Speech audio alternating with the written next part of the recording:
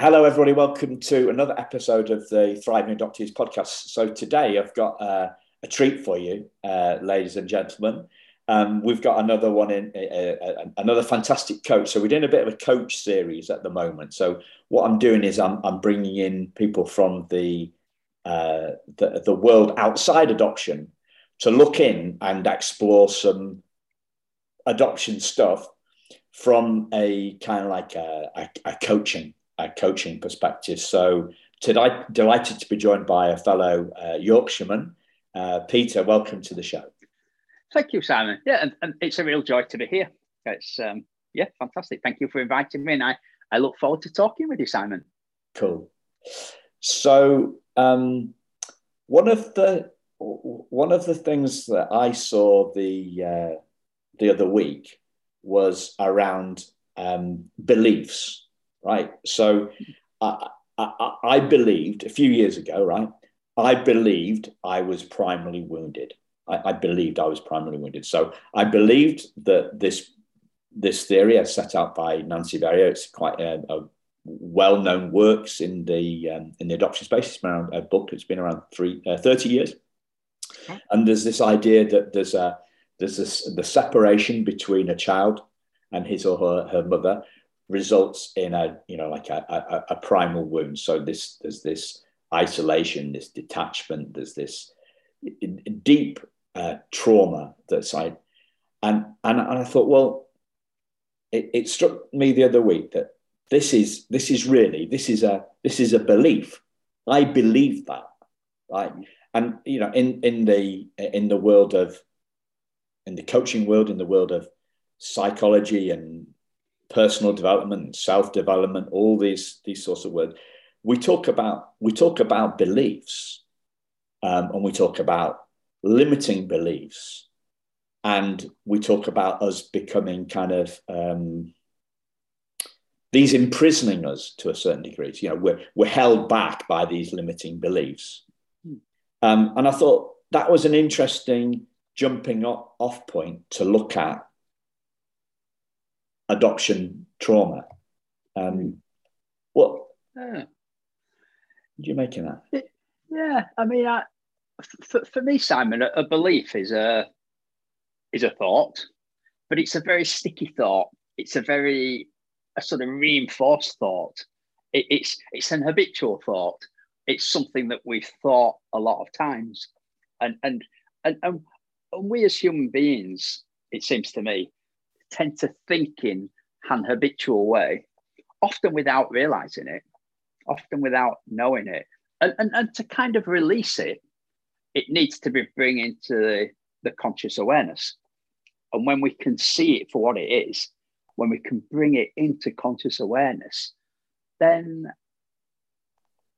we're then getting into the realms of having a choice around, rather than it just sneaking under the radar as being the way we think, when we can see it for what it is, that it's thought, then yeah, we're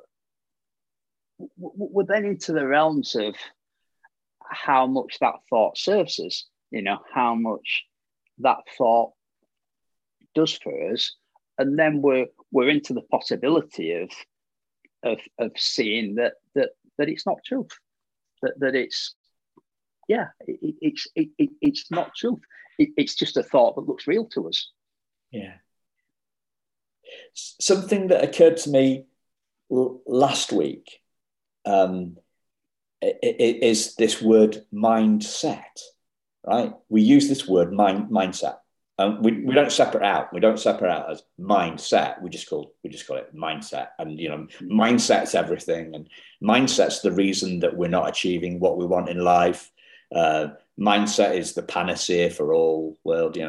For everything that's going wrong. If I can just change my mindset, then I'm going to be okay. I'm going to be okay in my personal life. I'm going to be okay in my business life. And it's mindset, right? And I went on, I thought the word set popped into my head when you said the word sticky. like a sticky thought. Sticky and set seem to be quite similar-ish kind of things to me, quite similar conditions of a material. You know, so you think, well, my life, I'm in, you know, like we talk about, you know, it's like wading through treacle, you know, and that's the stickiness. Or, you know, we would be wading through concrete that is on its way to setting. You know, we've got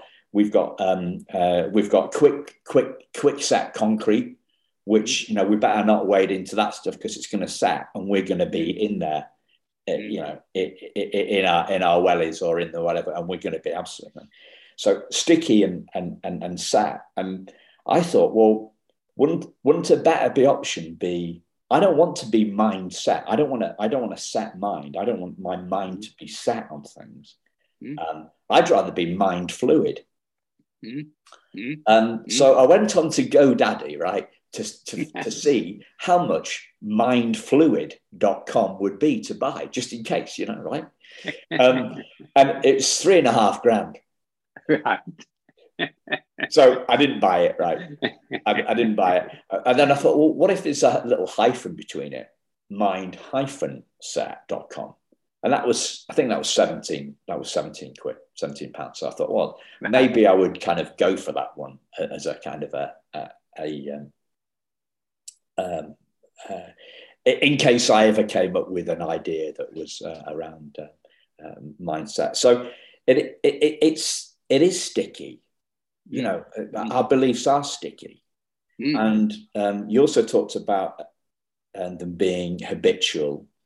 And you also mentioned that we're often not aware of them, right?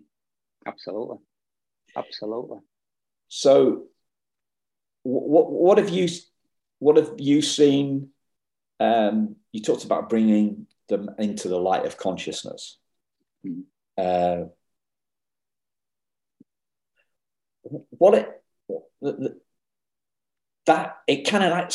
kind of almost seems too easy for me with this sort of stuff. Like I've had those insights. I've had those breakthrough moments. I've had those light bulb moments, epiphanies, epiphanettes, whatever you call them, a new insight. I've seen something differently. Yeah. But what have you seen about the nature of that? The impact of bringing this stuff into the light. Yeah, I mean, what we're talking about is the nature of thought, Simon, and we tend to. So, you know, counselling, for example, therapy, for example, tends to get stuck in the content of thought, and when we have a better understanding about how the mind works, then often that's all we actually need to see. That any thought is available to us. All we have to do is notice. And I guess it's part of that journey is seeing that our experience of life is created through thought, not through circumstances. So you were talking about the trauma of children in early life who've gone through traumatic situations.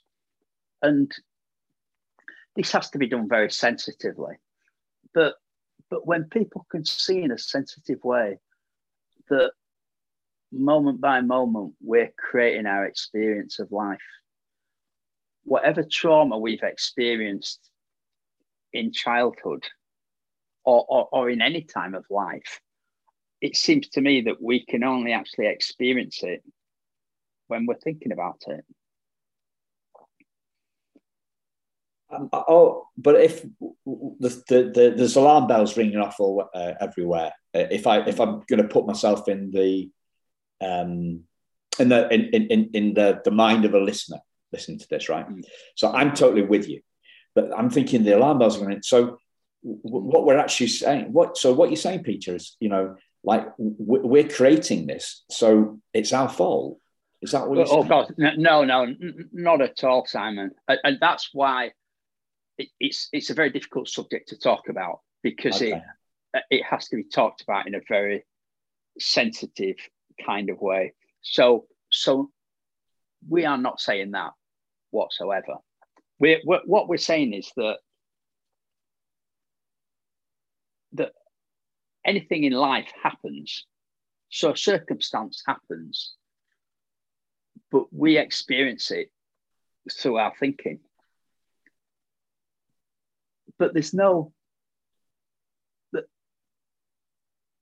what really helps, and what we're looking at doing is helping people. You know, we're absolutely not about saying this is your fault, or if you change something, you blah blah blah blah blah blah. This is around really, we help people by listening to people, by really understanding people, by really connecting with people. And then from that space, we can gently help them see that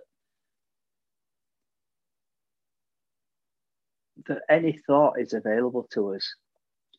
And whilst we're stuck in a thought pattern, then it's very difficult to move on from that thought pattern. But when we can see that actually a higher quality of thought is available, but without judgment for not easily being able to find that higher quality of thought, because that higher quality of thought is really, or can be really, difficult to find. So we're talking about being able to move on from past experience by finding a different way to see it, I guess. Simon, is that making sense? I absolutely reckon it's a really sensitive subject to talk about, and in something like this, when you're sitting with someone and talking to someone who's experienced trauma, it's much easier to talk about it from a connected, a human to human point of view, rather than me sitting here on a podcast saying, "Oh well, if you do this, you'll be okay. If you do that, you'll be okay." No, it comes from a place of connection, of listening, of being heard, and from that space, we can start to see things differently, and that is the only way in which we will be able to move past, be able to experience life in a nicer way, if you like, not needing to be trapped by what's happened in the past. Is how I would put it. Is that? Yeah, it does. I think it's a delight. It's a delightful way of seeing it, and it's a release, and there's a gentleness and there's a compassion here. Yeah. And I guess what we're really talking about here is, as adults, you and me, we're talking about this from, we're having a conversation about perhaps some trauma that's been being relived now, but it stems from early childhood stuff. We're definitely not saying that this sort of conversation is the conversation that we're going to have with a 6-year-old kid. Definitely not. No. We're talking. No. We're looking at here. We're looking at an episode that's perhaps more relevant to adult adoptees than adopted parents. If we're talking about this in the sense that we're going to talk about today. Absolutely. And the first point of all this, it seems to me, Simon, is about being heard. It's about, we're talking about creating a space where someone who's gone through trauma can be heard. And that's the first That's the first point. And needs to be ready to move forward in some kind of way, whatever that looks like. And they are, because they're listening. They've got this far into the podcast, so they're listening. And and I started this conversation by saying that I felt this. I felt wounded.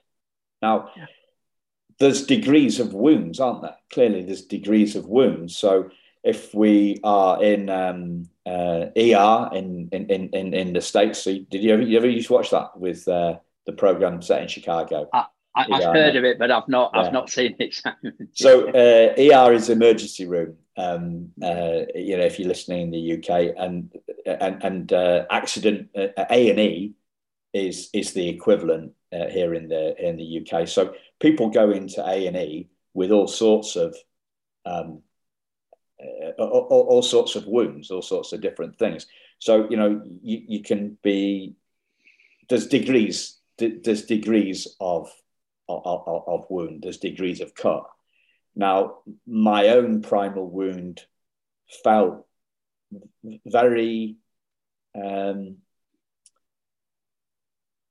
well.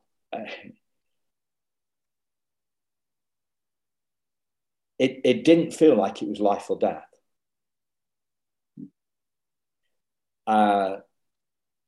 And looking back on, so I had it easy compared to, and looking at some of the wounds that are evident amongst the adult adoptees, especially on Facebook, their wounds seem to be more severe.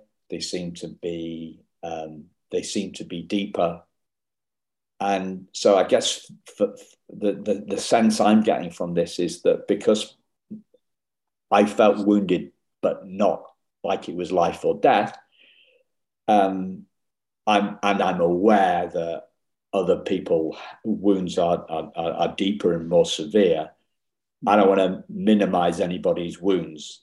It's one of those. Is it a wound that we just going to put a stick, a Band-Aid, a plaster on it, or are we going to need 30 stitches? There's different. There's that emotional wound that we're talking about here that comes in different severity. It does, absolutely, but the secret is always, and again, I don't want to minimize this, but the secret is always around finding a different level of consciousness, around being able to see ourselves and life as a more loving experience. And I realized, to say that to someone who's experienced a traumatic childhood, who am I to say that, almost? But I know that the secret is to be able to find a different way of seeing the world, and that's about insight. That's about seeing that there's something beyond how we identify, that we are all part of this incredible universe that is love, that's ever changing,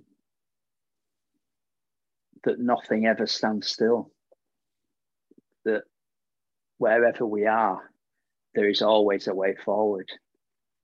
And we need to, the secret is finding that new thought, that new thinking, be it being able to find compassion for example, for our perpetrators.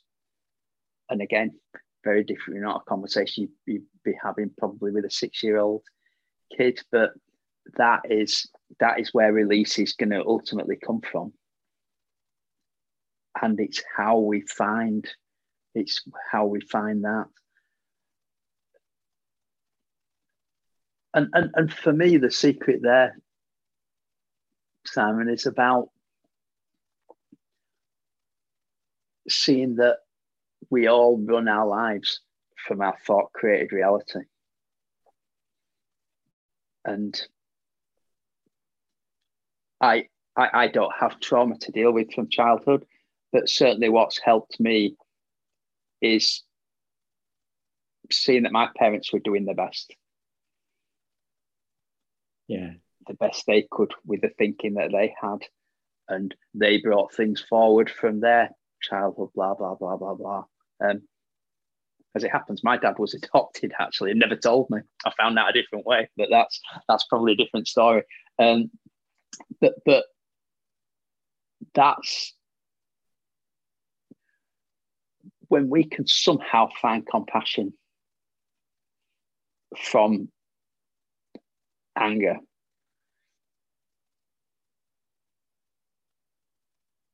Then that's what changes the game. Yeah. And as you were saying that, well, I thought, wow, about your dad. I thought about some stuff that you shared with me last time, and about some stuff that had gone on for you as when you're in your teens. Not trauma, but other stuff that. But I think the biggest thing that came for me is the word you used the word find. Yeah. And I think we're all kind of like, not all, but we're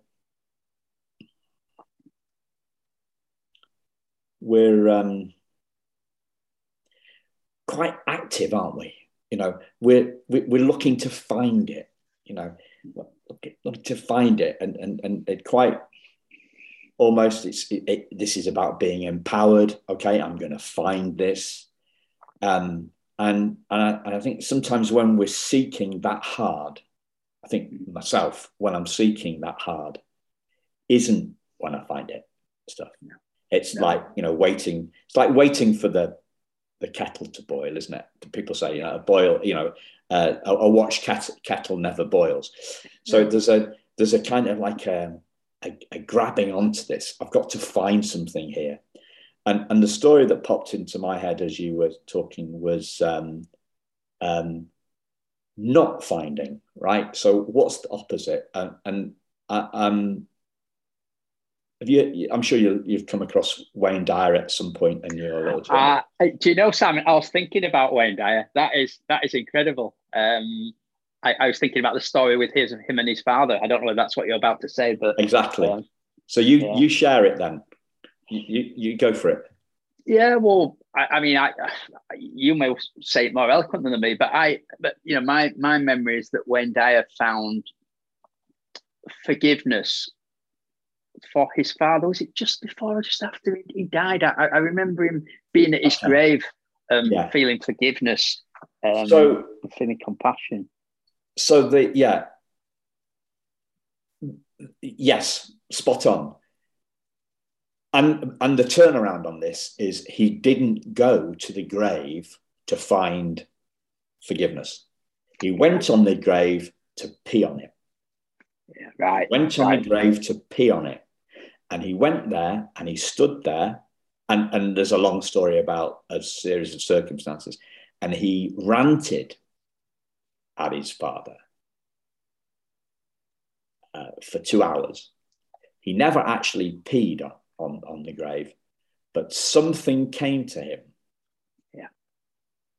And that something was forgiveness. He wasn't looking for it. He wasn't seeking forgiveness. He was seeking whatever, the opposite. He revenge, was seeking revenge. Seeking revenge. He was seeking, he was letting everything out. So he wasn't, and he had the forgiveness when he wasn't looking for it. And you know, that. So the thing that's popping into my head is you know, perhaps the most meaningful week of my life started by the guy who's leading the course saying, this week is going to, we're looking for a distinct lack of effort this week. Right. Because when we're efforting stuff, when we're fighting stuff, when we're seeking stuff, then we don't find it. The art of seeking actually reinforces the lostness that we feel. Absolutely. And I think tying in with that, Simon, is that any change starts from acceptance. That we use up so much wisdom fighting acceptance that when we can accept, then we open wisdom up to help us in a much more resourceful way. And I think tied in with that, so we're talking about forgiveness and compassion. And I hear this, you know, I've had terrible things happen to me as a child. How can I forgive? How can I show compassion? Well, the thing to see is it's for us, not for them. And we can never move forward until there's a degree of acceptance. Yeah. And from acceptance, I think comes an insight that we're going to hold that trauma inside us until we can find a higher level of thinking, which is around compassion, which is around moving towards forgiveness. Now, this is a journey. Can I go back to Wayne Dyer again?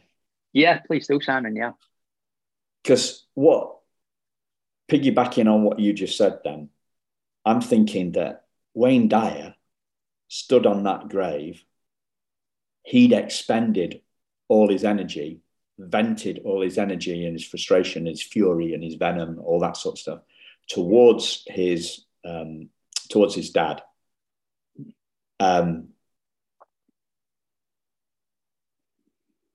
And when he was spent, that's when acceptance came to him. He didn't think, "Oh, I'm going to look for acceptance." It came to him because he was all gone. He was gone.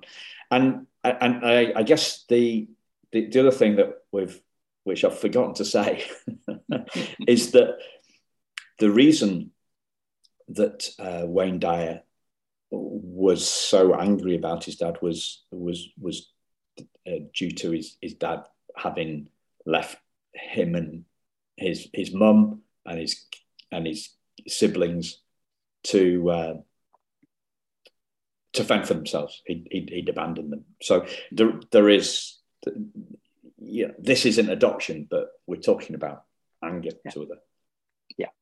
Yeah, absolutely. So yeah, he wasn't looking for acceptance. He was probably emotionally drained, and then the acceptance occurred to him. And the other thing is what happened. Is the really important thing is what happened for him after that. Because absolutely, he says that his life took off after that. So unburdened, no longer burdened by his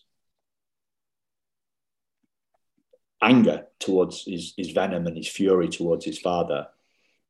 His shoulders lifted, and he went into the world. He said things took off from that point because he was no longer burdened by the past. Absolutely, and that's the formless affecting the form, if you like. I met Wayne Dyer. I had the absolute privilege of meeting him. I went to see him speak in New York, and I actually, the stories I went to see him speak in Washington DC, I was so impacted. I read The Power of Intention, was so impacted by it. Got to see this guy. So I went to see him. He had sciatica, so he couldn't turn up. So I thought, never mind, I'm going to come back another time. So I then saw him in New York, and I had a brief conversation with him. And what just struck you was a level of peace that I'd never experienced before. He just held a level of peace, an incredible level of peace, which, as you quite rightly said, I love what you said. I love everything about what you said there, Simon.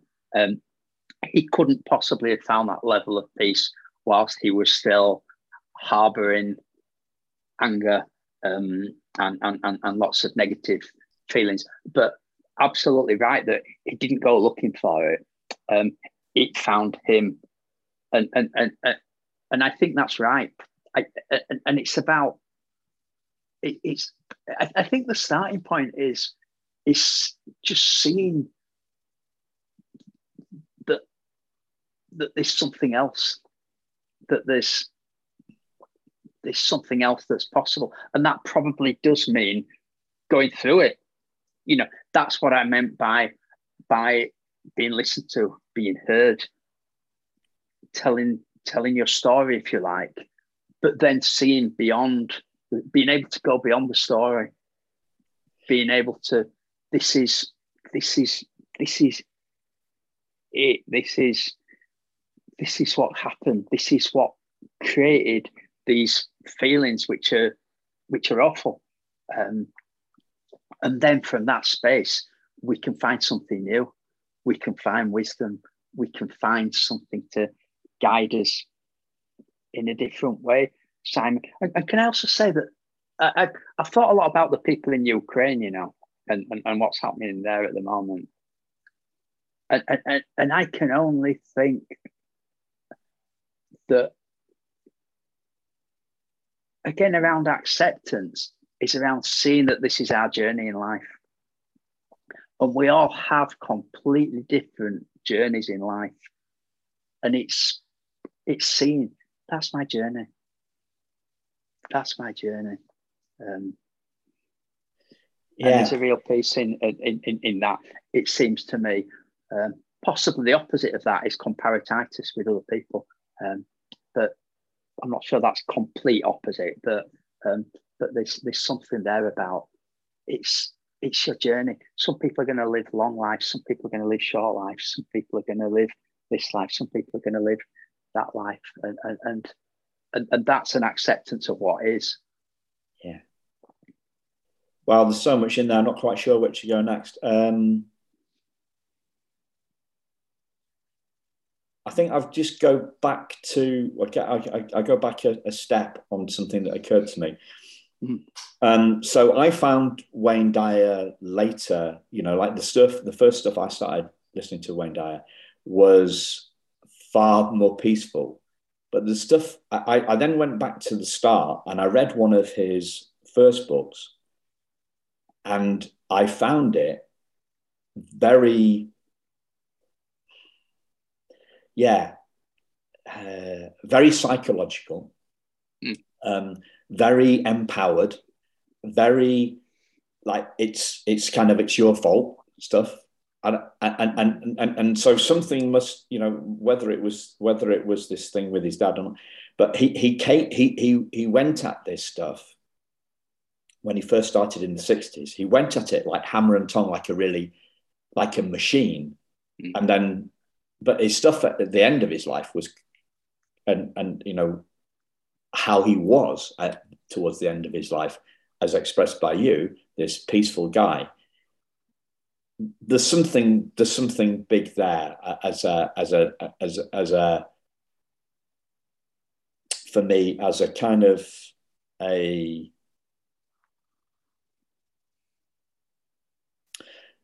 shift that happened in him. That happened in me, I think, and maybe that happened in you. You go from this kind of like empowerment to acceptance. It's kind of like yeah, for sure. No, the other stuff in terms of the Ukraine stuff, the thing that popped into my head was how long well, let's not get into politics. I'll skip the politics. Have you heard of a Holocaust survivor called Edith Eger? Eger, E-G-E-R. Have you heard of her? I've heard the name, but I know nothing about it. I've read Man's Search for Meaning, So her book is, well, her story is similar to Viktor Frankl's story. The book's a lot longer. For me, the thing that stood out, I've just finished it a couple of months ago. The thing that stood out for me was she suffered more after, emotionally, she suffered more after the Holocaust than during it. She suffered more after the prison camp than she did in the concentration camp. Yeah. That doesn't surprise me at all. For me, that illustrates the difference between presence and thinking, Simon. And going back to what we're talking about, when we're in the thick of things, we're present to, we will do what occurs to us. We do what we need to do. But when we're caught up in thinking, which generally happens afterwards, or can happen before as well. So if we've got warning that something's going to happen, something terrible is going to happen, then we experience it in a very different way to if it just happens, bang, done. And then we tend to walk away, and then we get caught up in thoughts. We tend to, oh, God, what if? We get caught up in a pile of what ifs, and it's that thinking that is the issue, rather than what happens in a moment. Ukraine, we have no idea how we would react if we were in the shoes of a Ukrainian in a bad situation at the moment. We've no idea. But what I do know, Simon, is that experience tells me, and having worked with a lot of people tells me, as human beings, we are fantastic with dealing what's present, what's happening in the moment. We are resourceful. We are connected to spirit. Spirit guides us in the moment. But what we're hopeless at doing is dealing with the past and dealing with the future. Because it doesn't exist in anything but thought. Indeed. Now there's something about trauma. I before, if you'd have talked to me 2, 3, 4, 5 years ago, I would have said, well, trauma doesn't exist in anything but thought. I'm open to being persuaded that there's something that it exists in our bodies somehow, but I'm still a little bit, well, cut a body open and show me where trauma is in the body. I'm a little bit that, I'd say I'm open to be persuaded differently, but it seems to me that we're only experiencing trauma when we're thinking about trauma. Now that may be consciously, it may be subconsciously, but yeah. Well,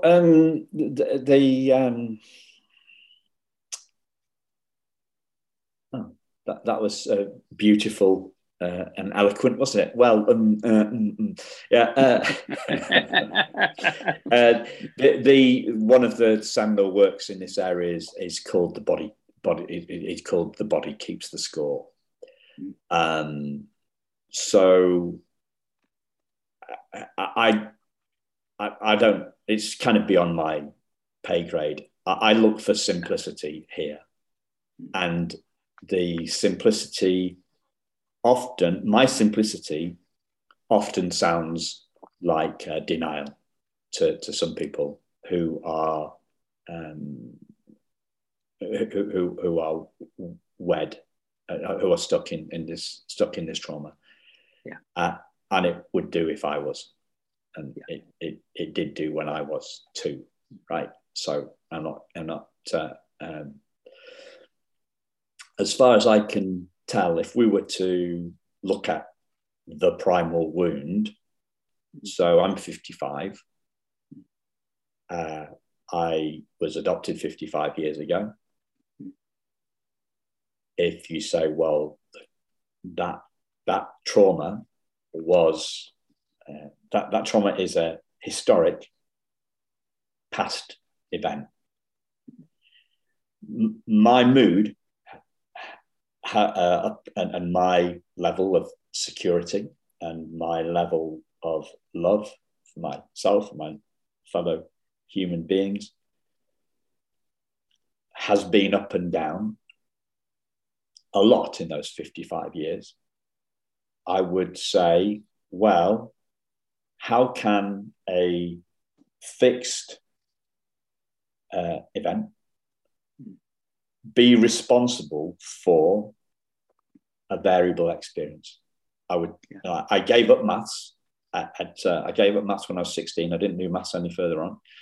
But even I know from that, like if we looked at it as an equation, a fixed input like this event of being cannot cause a variable experience. Yeah. So there's something else causing it. Yeah. It can't be the event. And in your words, it's thought. And you've also used the kind of, I think you've used the word level of consciousness as well at some point during the conversation. I believe that our level of consciousness or it's just a posh way of saying thought. I believe that I think we're as one on that that's what's causing our experience. Yeah. We're reliving the past. We're reliving the past. Yeah. But we don't relive it all the time. And there's the hope, right? There's the hope. Because absolutely, I'm not traumatized when I'm not thinking about it. So it's something about my thinking. And what we're not saying is, as Wayne Dyer would have said, I think one of his early books was Change Your Thinking, Change Your Life, wasn't it? Somebody's written this book, Change Your Thinking. So this is this empowered,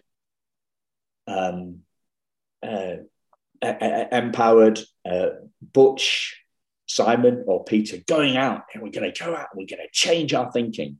We're going to go into our heads and we're going to change our thinking, and we're going to make everything's going to be all right if only we can change our thinking.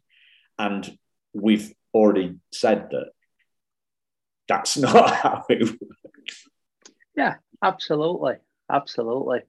It's for me, Simon. It's the relationship between the spiritual and the psychological. It's we have some control, it seems to me, over where our thinking goes, but we certainly don't have the ultimate control over that. Thought pops into our head from nowhere, and like you said, from Wayne Dyer, something popped into his head and changed the game. And now, when I talk about consciousness, I think what I mean is around our connection to spirit, our connection to the universe, our connection to God, if you like, our connection to this universal intelligence, this same intelligence that makes trees grow leaves and dispense with them and grow some more and blah blah blah. That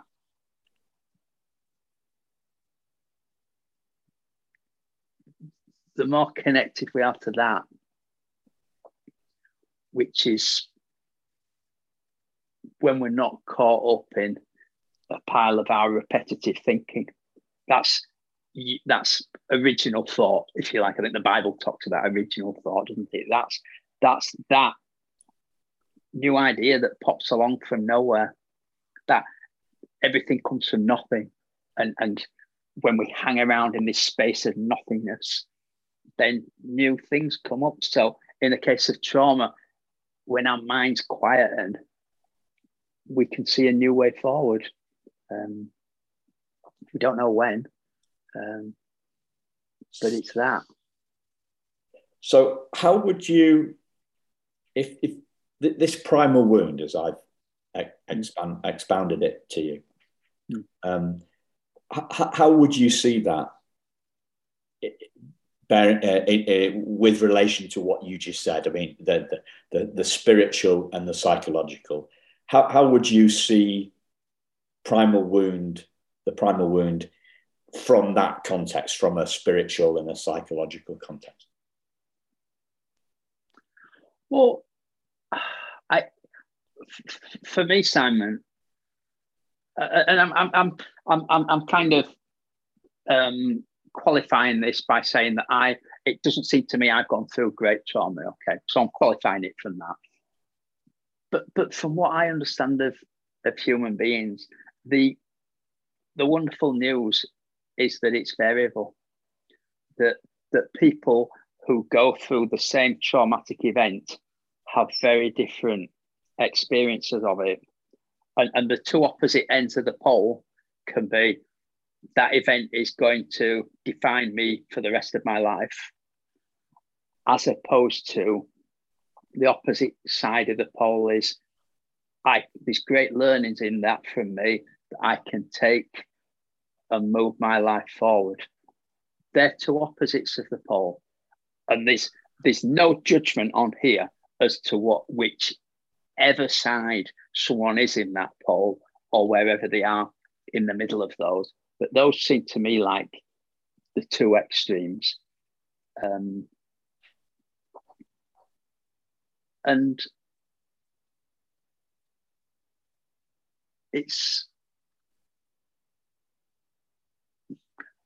we experience it through our thinking.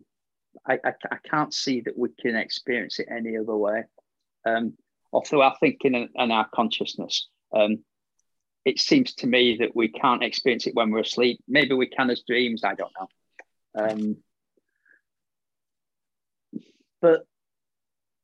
But no one is ever experiencing the same experience 24/7.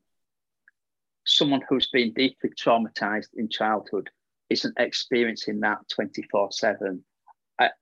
I've yet to meet a human being that doesn't experience some moments of joy. It may be brief moments of joy. Viktor Franklin experienced brief moments of joy. The guys in the Ukraine will experience brief moments of joy, maybe when they're hugging their partner or something like that. So I can't see how it can come from anywhere but within, and that's wonderful news, because there's always scope for us seeing something new, for us finding something new that changes our experience. So we can't change what's happened, but what's happened is brought forward in thought, which you said earlier. It's brought forward in thought. It's brought forward in memory. So we're not changing the event, but the event doesn't exist. It exists in thought and memory, and that's up for grabs. That is completely up for grabs. How we remember that and the meaning that we attach to that is completely up for grabs. The metaphor that popped into my head was and it is used a lot, but I'm going to use it specifically from the spiritual and psychological perspective. So some days the sky is just black with rain clouds. Okay.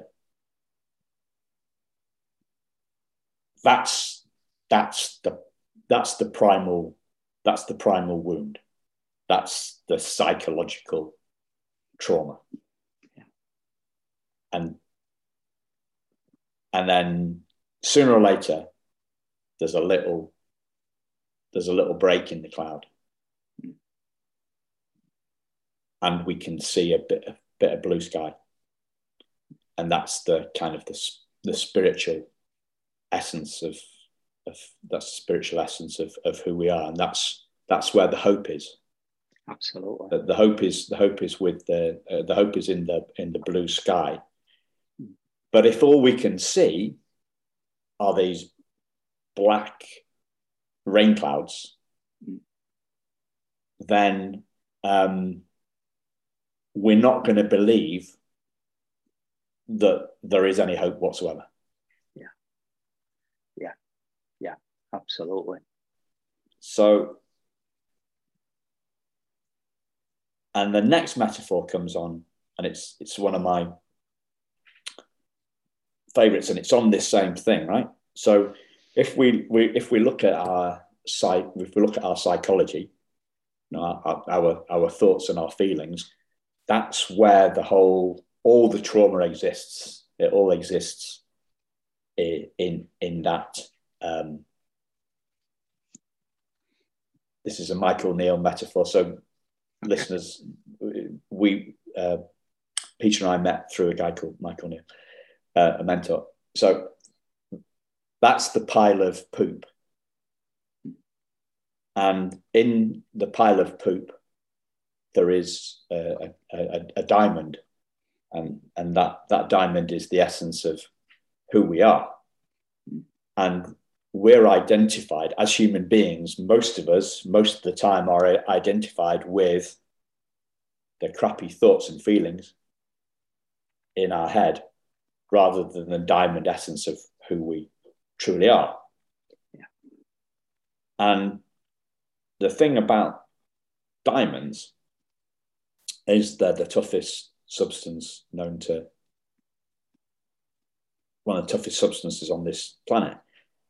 And you can't actually wound a diamond. You can't scratch it.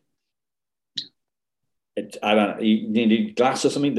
It's almost impossible to and this is when the metaphor runs out, right? Because what my take on it is that we are all fundamentally unwoundable, because the spirit, the truth of who we are, cannot be wounded. It's not a thing that can be wounded. It's not a diamond that can be scratched. Okay, diamonds can be scratched, but that's where the metaphor kind of runs out. Yeah. And look, we're all so, me included, right? We're all so caught up in our thoughts and our feelings, stuck, and we're stuck in our mindset. We're stuck in that syrup that we were talking about earlier on, that concrete, that fast set concrete. We're all stuck in that, and we lose sight of the diamond that's hidden within the diamond of who we truly are. So, yeah, perfect. And all we need to do, for me, my experience, Simon, is that all I need to do is just get a glimpse that there's a space of no thought. And I spend short periods of time in that space. And when I do, I just find complete peace. And that, it seems to me, is available to everyone when we can. Well, I think the starting point is knowing that space exists. That seems to me, I didn't know that space existed a few years ago. And when I know that there is a space that I can go to, whatever's going on in my life, whatever's going on in the world, that space is always available.